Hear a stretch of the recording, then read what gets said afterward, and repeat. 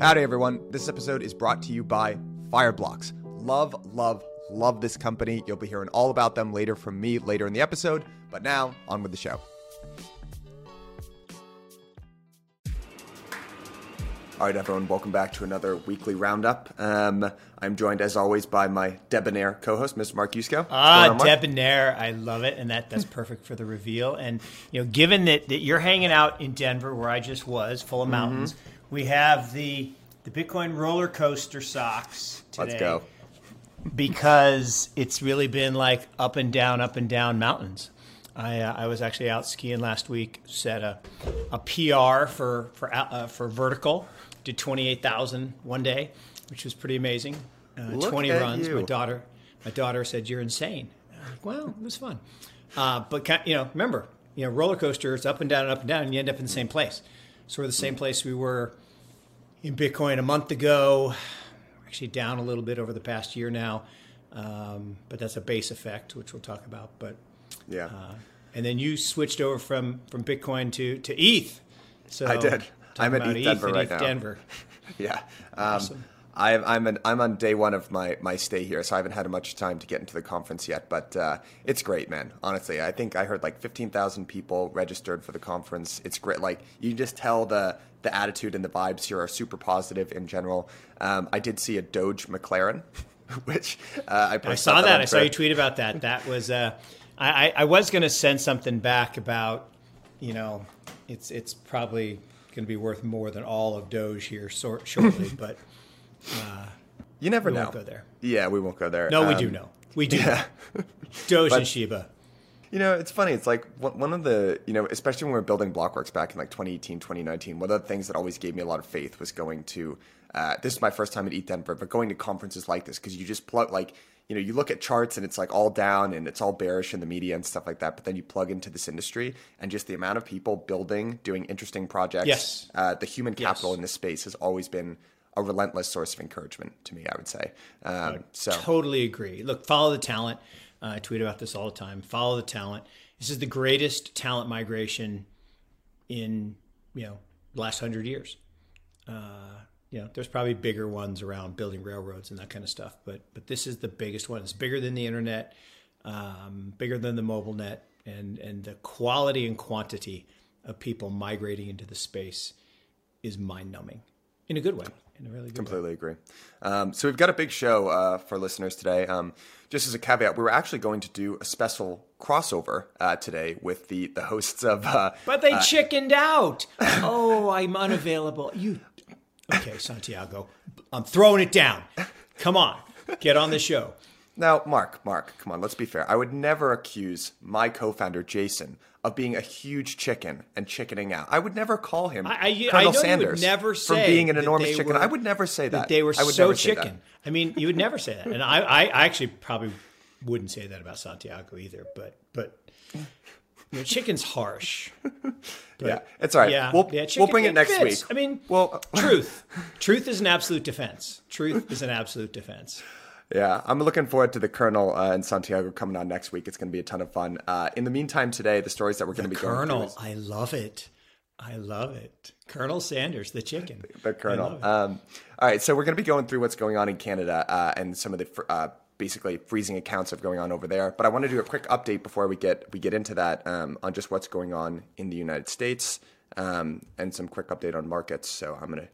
All right, so what we're looking at here is basically inflation and what the G20 summit is meeting this coming week, and I think at the top of their mind is surging energy prices. So what you're looking at here is G20 nations, and you're looking at a gradient of green, which basically indicates how much energy costs are rising. You can see it's pretty much impacting everyone across the board. In South America, things are particularly bad.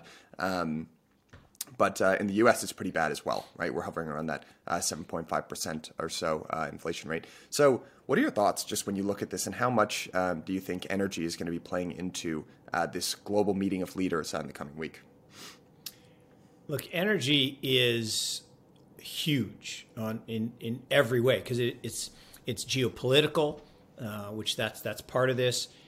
It's financial markets. The biggest part of this, particularly in the United States, is just the ridiculous leverage that was granted to horrible companies to buy assets at just ridiculous prices, acreage down in Texas and others.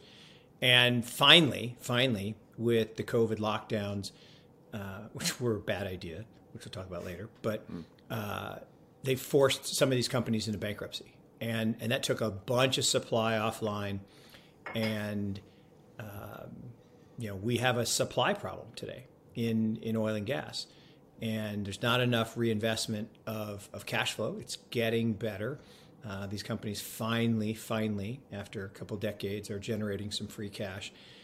And that's in the U.S. Then you go across the way, and you got the nonsense geopolitics of Russia and the rest of Europe.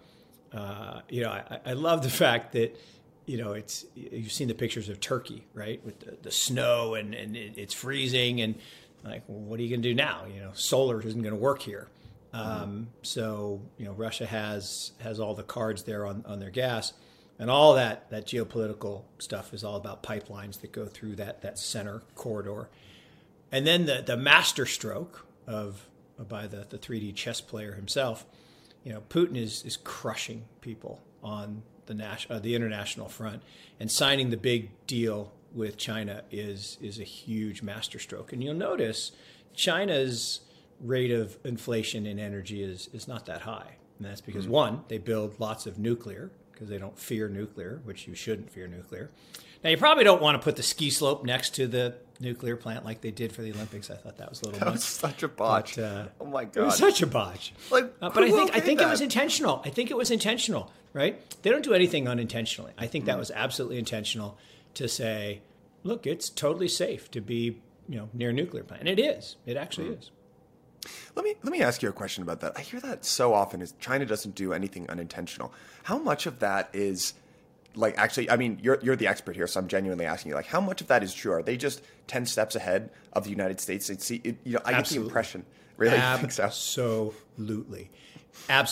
Look, they are, they're just better.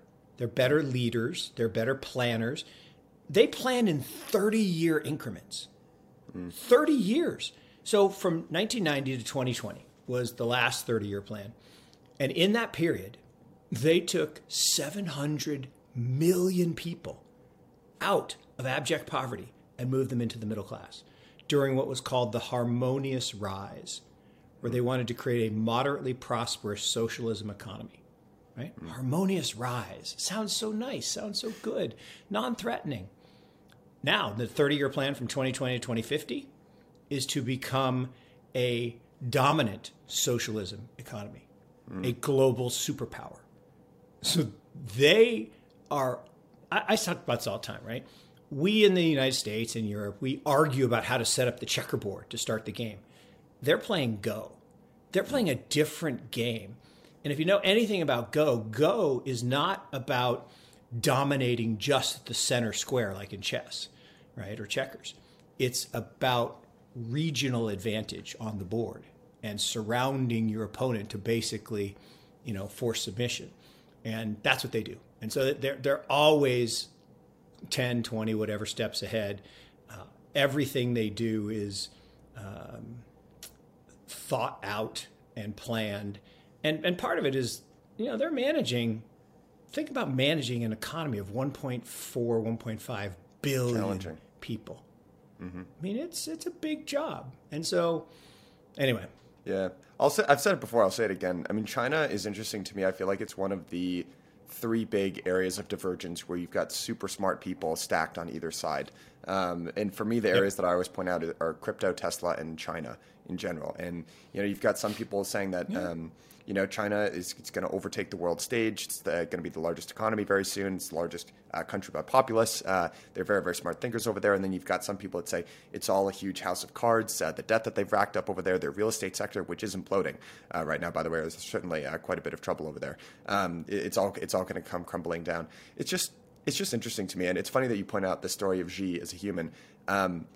Just go read his Wikipedia page. I'm attracted to human stories. I love just reading about these people that have done absolutely wild things. And that guy has a crazy story. I'm speaking here not having really a personal opinion on the subject. I don't really know where I come down. But yeah, the personal story of that guy is pretty bonkers. Well, what's amazing, just real quickly, is everybody's talking about how dominant the U.S. is and how strong the dollar was last year. No, it wasn't. The dollar fell 2% against the renminbi. It only went up against the yen and the euro. We talked about this a couple of weeks ago. That's nonsense. I mean, and we label China a currency manipulator. Who's a worse currency manipulator than the Europeans, than the Germans? Right? They get all the shitty countries. I guess I'm not supposed to say that. The bleep countries into the euro to weaken the euro, not to strengthen the euro. They didn't add Greece to strengthen the euro. They added Greece to weaken the euro because they are a mercantilist nation and they need a weak currency globally to sell machine tools and cars.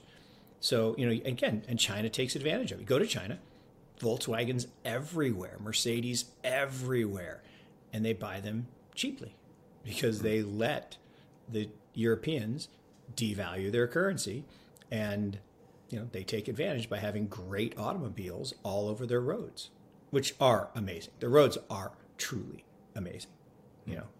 I don't know if you've seen the roads in the United States lately, but they pale in comparison. Yeah, it just seems like infrastructure is such an unbelievable win. And I know we've got that big bill that's investing in it. So I haven't looked into it super deeply, so I don't really know where a lot of those funds are going. But none of it's going to go into infrastructure. It's all going to go to pork. Because look, Mayor Pete, right, my guy, my fave, says it best, right? There's no left or right, Republican or Democrat way to fill a pothole. You fill the pothole. And that's the problem. Yeah. Everything in politics in the United States is far left or far right. There is no, let's just fill the pothole. It's how can I get money for this drug company that paid me $500,000 into my campaign, so I make them the COVID czar, and magically the FDA approves an untested, untried novel therapeutic and calls it a vaccine. I mean, that is nonsense, but that's the way it works. Well, it's funny. I mean, there's no left or right way to fill a pothole. I generally think, so one thing, I don't know if you follow Peter Zeihan. He's a great geopolitical strategist in general. And he's made the observation, and it's true, that political parties fracture and reform every 100 or so years in the United States. The modern day Democratic and Republican parties are about 100 years old. And that's about the shelf life of political parties typically. Yeah. If you go back and look at... It's called the Democratic Republicans. I mean, right. At the beginning. Well, I think it actually was... Against the Federalists. Federalists and the Republicans. And the Republicans would map to the modern day Democrats. They were called Democratic Republicans. That's the crazy thing. It was one big term. And the Federalists were the other side. Yeah, so... My little observation here before we move on to this next chart is that I actually think left and right no longer do a great job of describing how people are aligned in this country. I'll just say, as someone who doesn't feel particularly well represented by either political party at the current time, it seems like what's happening right now is that you have two groups of people that are either have this idea that, hey, there's a lot of folks out there in the world who have interests that are contrary to the United States, and everything that we should do should be in service of unifying and granting more powers to the government. And then there's a group of people that say, actually, the problem really is the centralization of power in governments, and what we should be doing right now is limiting power to governments. And that loosely falls right along the ideologies of the modern day Democrats and Republicans, which is why I think you see more Democrats being honestly anti-crypto, which is seeming like, unfortunately, that's starting to happen. And it seems like more Republicans are kind of, because they've got that libertarian small government kind of bent, are aligning with crypto. But ultimately, I don't think either party is going to last. I don't think that the young generation feels particularly well represented by either party. I don't want to speak for... Totally agree. No, look, I've been saying for a long time, there are no parties anymore. There's no left, there's no right, there's no Democrat, there's no Republican. There's in and out. You're either in or you're out. And when you're in, you do or say whatever it takes to stay in. Right? Think about the greatest budget deficit in the history of the Republic came under a Republican administration. Yeah. It's not possible, right? It's not possible. But it doesn't matter because it's not about left and right. It's about in.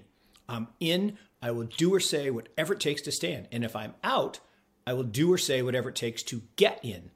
Joe Biden, I hate big oil. I'm going after big oil. Gets elected. Oil, you pay me money. I love you. Oil prices take off. This chart, right? Why are oil prices taking off? Because they lie. And they don't do any of the things that they say they're going to do. And so, anyway, I totally agree. Although I agree with you for a different reason, right? To me, it's all just about power. You describe it much better, as always, about how the ideology has fractured. And I think that's an important point. Yeah. I want to move on here to talk about markets a little bit. So this is a survey, the American Association of Individual Investors. They run this survey. They've been doing it for a long time. What you're basically looking at here is the S&P, right? And you're looking at the percentage of investors that are bullish or bearish. There are less than 30% of investors who are bullish in response to this survey. That's only happened I think 31 weeks since they've been running the survey. 29 out of those 31 weeks have been followed by a positive return in the stock market in general. So with that slightly leading take, I guess, what do you think about when you look at this chart? As you were putting it up, I thought about two things. I thought about one, the chart crime of a long-term chart that's not log scale. Yeah. I knew you were going to say that. So, no, but that's not you. You didn't make the chart. And so that always makes me crazy, right? When people show these hockey stick charts, they're not relevant. The second thing it made me think about is, actually two related things. One has the demographic of the survey changed? And I don't know the answer to that, right? I don't know if they're still surveying boomers or if now they're surveying millennials. So there's some information content that I think would be important there. And then the third was, has technology made this survey different in the sense that either higher participation, right? You think about mail surveys or telephone surveys, you probably didn't get a very good representation, right? The people that answered the phone because they want to talk to the survey, right? That's a certain type of person. The person was like, "Ooh, I'm not participating." And so I just don't know if any of that has changed. If we assume that it's all the same, then clearly this is a very good contrarian indicator of what's likely to happen. I think the challenge for me is all of the period up to the last 5, 6, 7 years, I think is really accurate because it had to do with cycles and emotional flow. Things didn't happen as quickly. You didn't have social media fracturing and putting people on sides, polarizing. And you didn't have the Fed doing what they've never done before, right? Which is basically flooding the world with money and just putting for the first time ever, right? The Fed put actually looks like it's working, right? You go back to Alan Greenspan, right? Everybody said, "Oh, you got the Greenspan put. The market can't go down." And then it went down 65%. And then they said you had the Bernanke put, and the market went down during the global financial crisis. But after the global financial crisis, there really has been a put. And any time you get even a 5% drop, these guys, "Oh, more money, more money, more money." And, we've talked about this before. Like I am convinced there will be nowhere close to 7 interest rate hikes. Not even close. I'll take the way under. I don't even think, if you ask me, I really don't even think they're going to raise in March. But I think they have to do something. But I think they know they can't. I mean, GDP growth collapsing towards zero, people out of work. I mean, stresses on the economy, lockdown measures still impacting supply chain. There's no way you would hike into the numbers. But they've not hiked for so long that they're stuck. And so that's a long-winded way of saying, Michael, that I do think there's a little bit of hopium from the bulls that see nobody's bullish except us, so it has to go up. And I do think it's possible if the Powell pivot happens. And okay. I do think it's happening. All right. So, Mark, you and I are synced up, man. All right. So remember, of course we are. Of course. I mean, I said this. I said this. I was talking to somebody, and this great CIO at University of Miami, and I said, we're brothers from other mothers, except that I could be your father.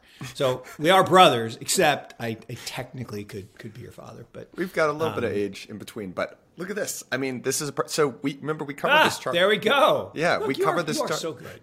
We covered this chart like 3 weeks ago. I got to give the credit here to Mr. Blonde Macro, who has just continued to update this chart. So what we're looking at here is the 6-month trading pattern around that time period that you were just referencing, April of 2018 to January of 2019, which is famously known as the Powell pivot. So we're looking here at the S&P, and we're looking at the high yield spreads index. So basically, this is an update since the last time that we showed this 3 weeks later, and the pattern is still holding. Now, you should always be careful when people overlay one chart on top of another. Correlation does not equal causation, and in general, it looks very convincing, but we're just kind of trying to pattern match here. That being said, when you have to rebase, you have chart crime. You have to rebase the indices because 400 to 500 is different than 1,000 to 900. But generally speaking, I think it's 100% accurate. Mm-hmm. Maybe not in terms of magnitude, but directionally, I think it's absolutely accurate. So, when you talk about things like the Powell put, and I want to return to that idea of it being different pre-Great Financial Crisis and post-Great Financial Crisis. So don't let me forget about that.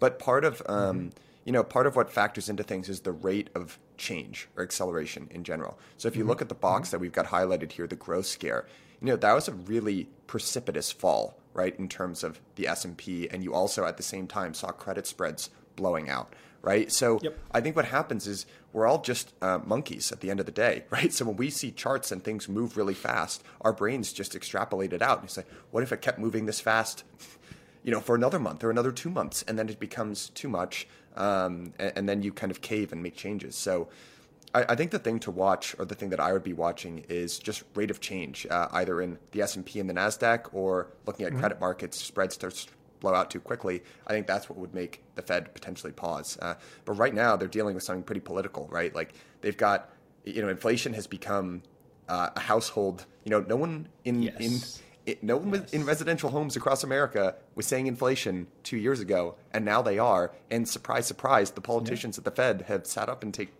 they're taking notice, right? And they have to be seen as doing something. So I think there's tremendous political pressure. Yeah, but here's the funny thing, right? Mm-hmm. I mean, it's literally like I'm gonna use a bad analogy, but okay, so it's wintertime and you got a big old icicle on your house, and then you notice a couple loose nails. You're like, I don't want to go inside and get the hammer. I'm just gonna grab that icicle, and you try to hit the nail with the icicle. And what happens? The icicle shatters because it ain't a hammer. And so this idea that the Fed can solve the problem that they created, right? We don't have inflation, right? I'm pausing for a drama here. We don't have inflation. We have currency devaluation. It is not inflation. Inflation is caused by an imbalance of goods and services. This is not that. This is currency devaluation. And it was explicit and intended. And, there was just this new article celebrating Stephanie Kelton. She's Elizabeth Holmes fraudulent. I mean, and I shouldn't say that. I probably shouldn't name names, but she is. It's fraud. This idea of modern monetary theory is witchcraft. It's like voodoo economics. It trickle down economics. All of it is bullshit. I mean, total bullshit. And the idea that the Fed can somehow now drain liquidity from the system and control the fact that they devalued the currency by 40% over 18 months is nonsense. It's like hitting a nail with an icicle. It's going to shatter, and it's going to be worse than. I get really angry about this. The way that I think about inflation kind of is that you've got two different types of inflation. You've got financial asset inflation, then you've got real economy inflation in general. And my, kind of in the middle of the bell curve type thought here is that in general, what we're actually seeing in terms of CPI and goods, I think that is probably maybe more traditional inflation in the sense that supply chain problems are causing a lot of this, right? Like you look at used cars and the effect that that's had on CPI overall, and that's not a permanent thing. But we're going to talk about housing, and that to me is actually that's real inflation. And I know and I know that gets translated into CPI via owner's equivalent rent and stuff like that. But I think the amount of money that's been printed is really translated more to financial assets, and that there's this idea that that's separate from the real economy. It is a real asset, right? It's a physical, tangible asset. But we've talked about this. Houses don't appreciate. Mm-hmm. They don't, right? They actually wear out, right? A house does not grow, right? You don't get new bedrooms by watering the yard, right? The house actually starts to fall down.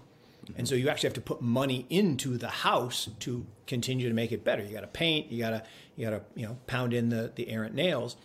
What grows in value is the land. Well, the land doesn't grow either, right? My lot did not get bigger. I'm sitting here in my library. My lot does not get bigger. It stays the same. What happens?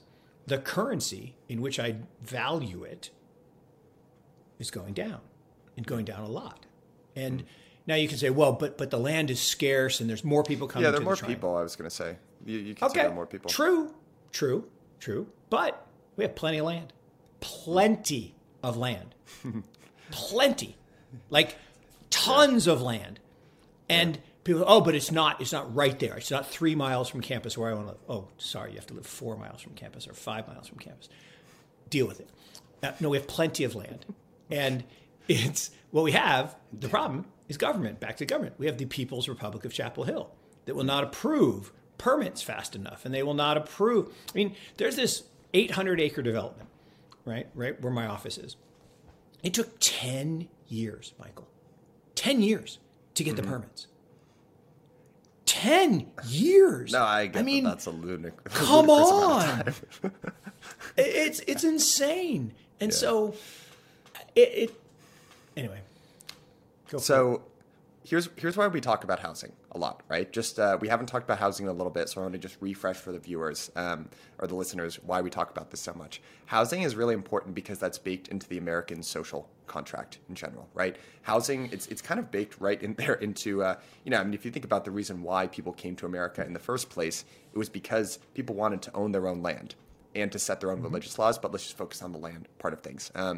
We, as a people, as a society, have basically decided it is a good and virtuous thing for people to own land. That's why we allow people to essentially lever themselves to the hilt, right, to take out mortgages so that they can own their home. And what that does is that provides a gigantic financial unlock for people, right? Because your home, to your point, right, whether legitimately or illegitimately due to currency manipulation, the value of that home tends to appreciate, right? So there's statistics, it's like 80% of people's, I want to be careful, I'm not sure about this, but it's a large number of people's personal net worth is due to their home.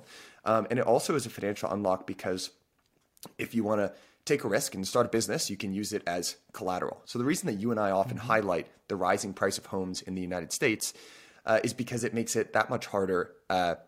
It makes it that much harder for young people to essentially see the path, right, to financial freedom. This was supposed to be the first stepping stone. And you can see the age of people, as the average age of the home buyer in the United States, it's getting older and older and older. Now, that's not as bad as it is in other developing nations. If you actually look at median income to home price in something like Shanghai, it's like off the charts. It's absolutely ridiculous. I think it's like 5 times more expensive than even New York or Seattle. But still, it's getting worse, and that's why it's problematic.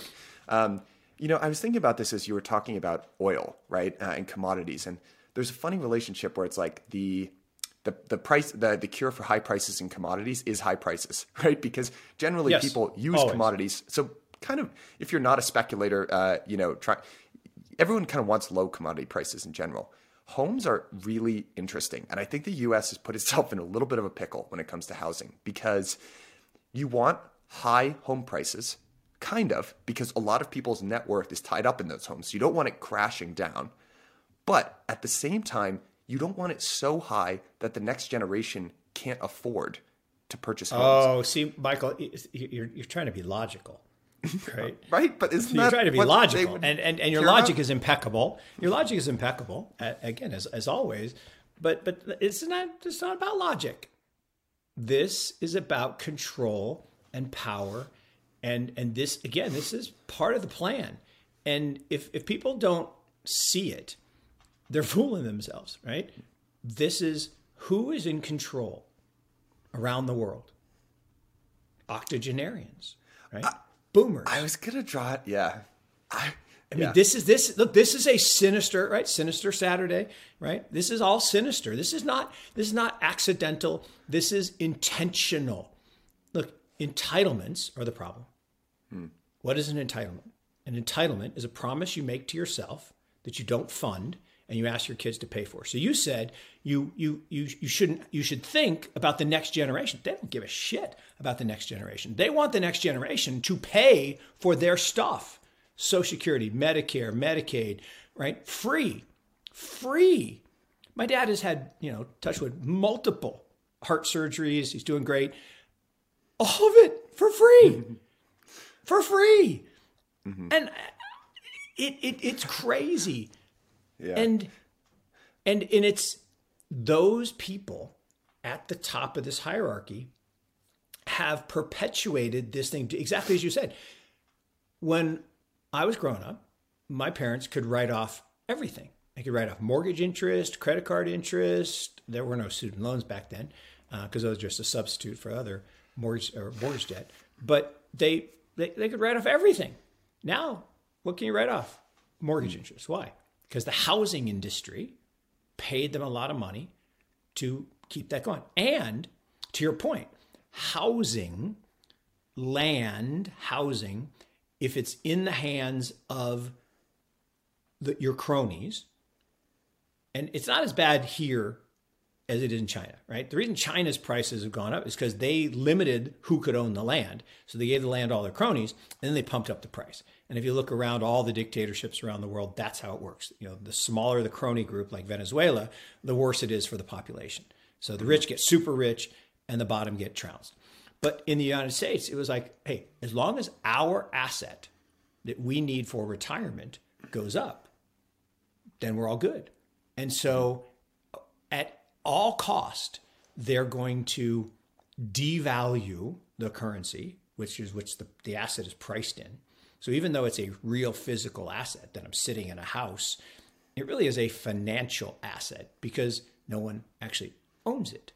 Right? Mm-hmm. They mortgage it, they lever it, and that's good for the banks, and it's good. So it's a very complex network effect. Because the other point you make, which is really important, most employment gains come from small business. Most small businesses are financed by home equity, not by bank loans, although bank loans are certainly a part of it. But home equity has historically been how the entrepreneur says, hey, I'm going to go start a business, take a home equity line and go do it. This episode is brought to you by Fireblocks. I talked to a lot of fast-growing crypto-native funds, crypto banks, exchanges, and the like, and they all tell me they have the same two problems. One, their treasury management setup sucks. They've got analysts wasting time and money on manual transactions. Two, they are not happy with their current security setup. They're sharing passwords, they're sending test transactions, and they're worried that their funds might be at risk. Fireblocks is a platform that solves all of that for you. They're a one-stop shop portal which automatically plugs into exchanges, trading venues, etc. They source deep liquidity and solve everything from day-to-day crypto transactions all the way down to complex DeFi strategy. And the best thing about Fireblocks is that they offer scalable solutions with industry-leading technology. Doesn't matter if you're a 2-person crypto fund or a 2,000-person crypto exchange, these guys have you covered. And the last thing that I'll say about this company is that I have known them for years. They are a high-integrity team. They ship product like no other. I would trust them with my own funds. So, click the link at the bottom of this page and tell them that I sent you. Very, very important that you click the link at the bottom here. Otherwise, they're not going to know that I sent you, and then how am I going to get credit? So help a brother out. Click the link at the bottom of this episode. Tell them I sent you. Right. So I would agree with you with a slight twist, which is that I think you've actually put your – it's funny. I was talking to my friends about this the other night. I do think it is funny that we have – the people that are representing us in politics now, we're like deciding between 80-year-olds. And look, I'm not trying to be ageist here, but like at a certain point, right? The world that you know from your prior experience has changed pretty significantly. And I'm a believer that people just respond to incentives in general, right? Like, of course, so of course. I don't think anyone's evil. I don't think anyone's like trying to put one over on anyone else. But I think you have here. There are a few evil people. Yeah, maybe. But there are all the time, right? But I think what you have here is a group of people that have a disproportionate amount of the wealth, and therefore they make decisions that are in their best interests, right? And I think if you looked at the world through that lens, a lot of stuff would start making more sense to you, right? So like think about, big decisions being made in the United States specifically, and start thinking of yourself as like, okay, I'm not however old I am, right? In my 20s, I'm actually 80. And how would I think about approaching this problem? And suddenly a lot of stuff would start making sense to you. Oh, come on. Donald Trump, right? Lobbying and getting past the change in the inheritance tax. So his family would benefit, right? And his other, octogenarian friends would benefit. So it's all about incentives. And when the person at the top is acting in their own best interest. And it's not just one person, right? Because you got to get the other 538 people to go along. But most of them, not all. And that is the one good thing, is there are more young people in politics now. They are making their voice heard. And I always love the picture of 35-year-old Joe Biden yelling, pass the torch. Like, dude, hand the torch off, right? This is a relay, right? Yeah. Pass the torch. It's time to pass the torch. And, I'd feel much better, as I said, if my late 30s Mayor Pete was president instead of the late 70s or early 80s dude we got now. Right. Well, yeah, so I just, that's my kind of view. I want to actually get your opinion on something before we move into our last story here, which is the Freedom Convoy and everything that's going on in Canada right now. Oh, I can't wait. I know. So, okay, man, I read this take, and this is the reason I'm reading this is not to poo-poo anyone's opinion or anything like that. But here's why I want to read this take out. I have been kind of consistently surprised about some of the pushback that crypto gets in general. And I think being introspective, it's like, I've been in this industry for 4 years. I've really committed to it. I see a lot of the value. And I think being so in it myself, sometimes it's hard. It's harder for me than it used to be to like take myself out of my own shoes, take a look at this industry and what some of people's objections might be. So let me read you this take, which comes from Bloomberg. And again, I'm reading this not to poo-poo anyone's opinion, but it's really instructive for me to actually look at. So I just want to put myself in other people's shoes. Fans of Larry David and LeBron James were grossed out by their appearances in Super Bowl ads touting crypto, crossed out gambling trading platforms. Both men have built reputations as siding with underdogs, but they risk them for a big payday. All in crypto, presumably, from an industry building a reputation for taking underdogs to the kill shelter. This was really interesting for me to read because, I thought the Larry David commercial was hysterical. And I thought Coinbase was really cool too. But very good. This is the first time I've ever heard, because I have been under the assumption, operating in crypto this whole time, that we're the underdogs, right? Like I never even questioned that fundamental assumption that we're kind of up against it, right? It's been constant speculation for the last 12 years, disparagement in mainstream media. It still feels like the decks are stacked against us. And to hear an outsider's perspective say this actually, I think there's a growing perception that people actually have made a lot of money in crypto and like, hey, if you can't get in here and take risks, then you don't deserve financial freedom. And I just think that that's something that this was a surprising take to me when I let my emotional guard down and let myself listen to the pushback. It actually made a lot of sense to me. And I think this is a wake up call for our industry to grow up and stop saying things like "have fun staying poor." That's not going to be helpful to people. Like we need. So anyway, I just thought it was an interesting take on that has highlight it. never. Yeah, I again couldn't agree more. And I one of the things I love most about the last kind of 8-year journey, and really it's more the last 5. But what I love about this journey is hanging out with people like you, right? Young, smart, hungry people with vision, and I love that part. But man, there's so many of them that slip into this, never gonna make it, have fun staying poor. It's dumb.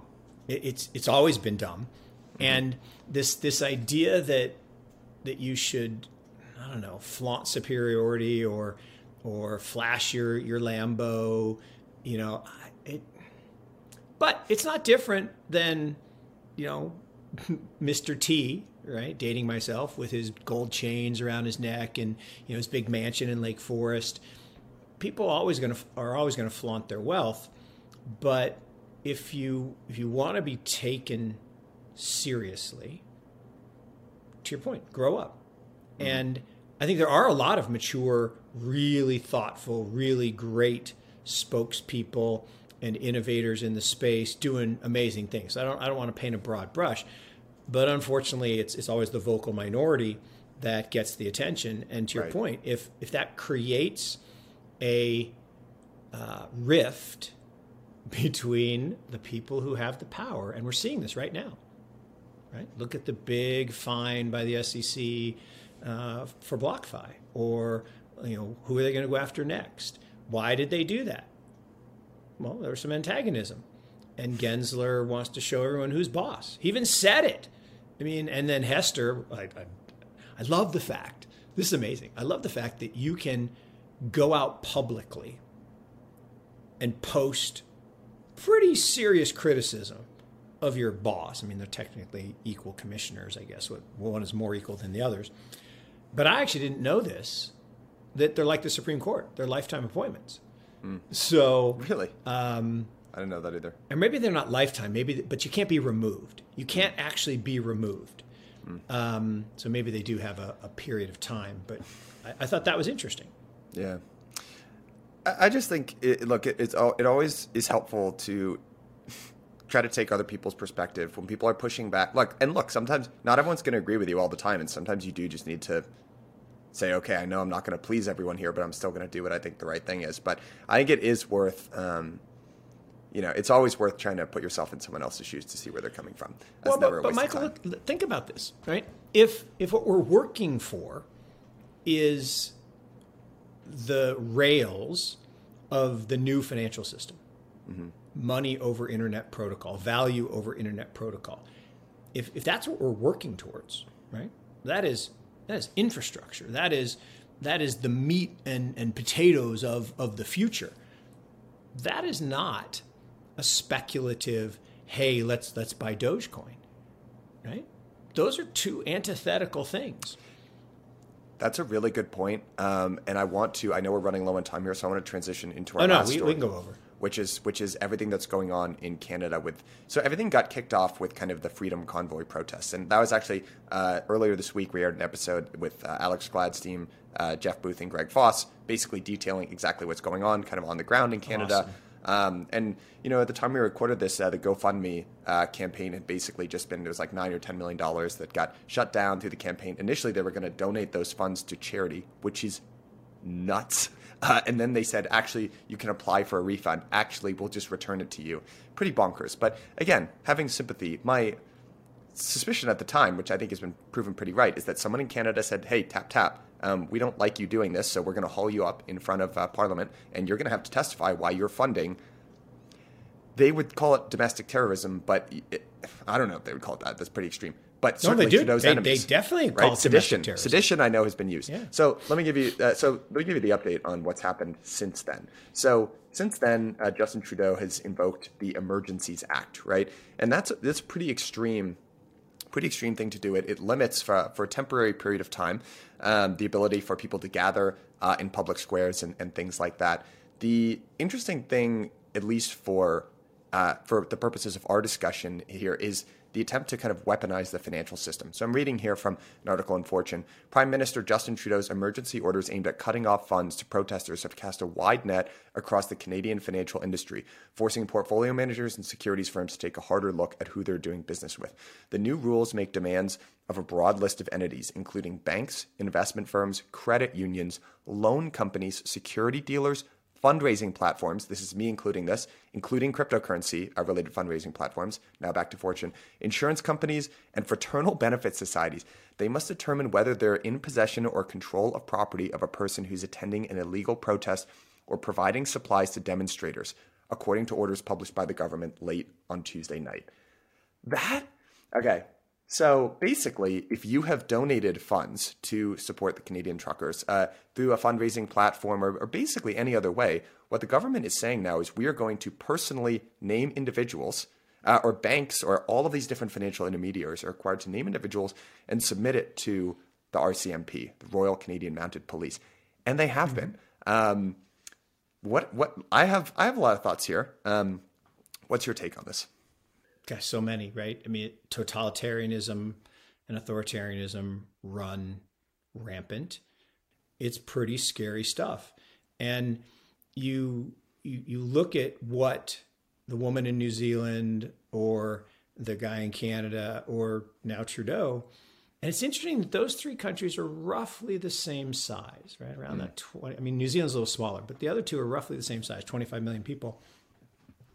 And it's kind of like, well, let's see how far we can push. Let's basically invoke martial law, and let's take away people's rights. And look, I've talked about this forever. If you believe, anyone listening, anyone watching, anyone follows us on Twitter, if you believe that your money that you put in a bank is still your money, you are sadly mistaken. Right. And this is a really big problem. And that trust that we all have with those institutions has now been shattered. And it's been shattered before. It was shattered in Cyprus, and then people forgot. And it ain't your money. And imagine going to the ATM, punching in your code, and it says 0. Totally legal. They've taken your money for no reason, no warrant, no, you're innocent until proven guilty. You are guilty because I, the government, say you're guilty. That is one of the most frightening things that I can imagine, right? And it's why everyone has to have some portion, enough running money outside that system. And I'm saying we should just do a big run on the bank, because I do think fractional reserve banking is a good thing, generally speaking. Mm-hmm. But I like it better in a non-seizable asset.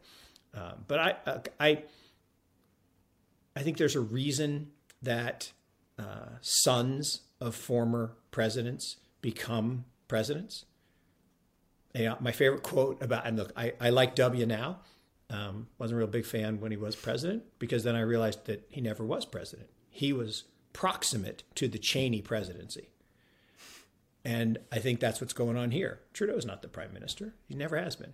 He is a vassal. He is a tool of this larger, broader group. And they have decided that now is the time to test how far they can push this new world order.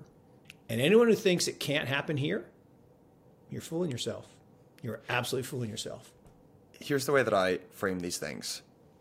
Take yourself out of, and this is the disclaimer that I provided for this episode as well. Take yourself out of the politics of this particular situation, right? Forget Trudeau, forget that whether or not you agree with the truckers, and I will die on this hill. The correct way to interpret government action is through precedent, i.e., they're doing this thing one time. Would you like it if they were able to do this indefinitely into the future? And that's where I feel really confident in saying that there's a long history of governments taking emergency powers and never fully relinquishing them. after September 11, right? I mean, it's the Patriot Act, right? And that was supposed to be like super, super temporary. And now it's just baked right in there, right? So I think the right way to look at these things are income taxes were supposed to be temporary after the Spanish-American War.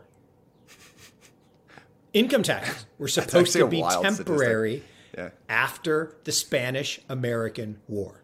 In Rome, too, they didn't have income tax for a long time, and then they were supposed to be temporary. It's pretty wild. I didn't make that connection. Because once a government takes power, it will never relinquish. Right. So and I think this is a hill to die on. This is important.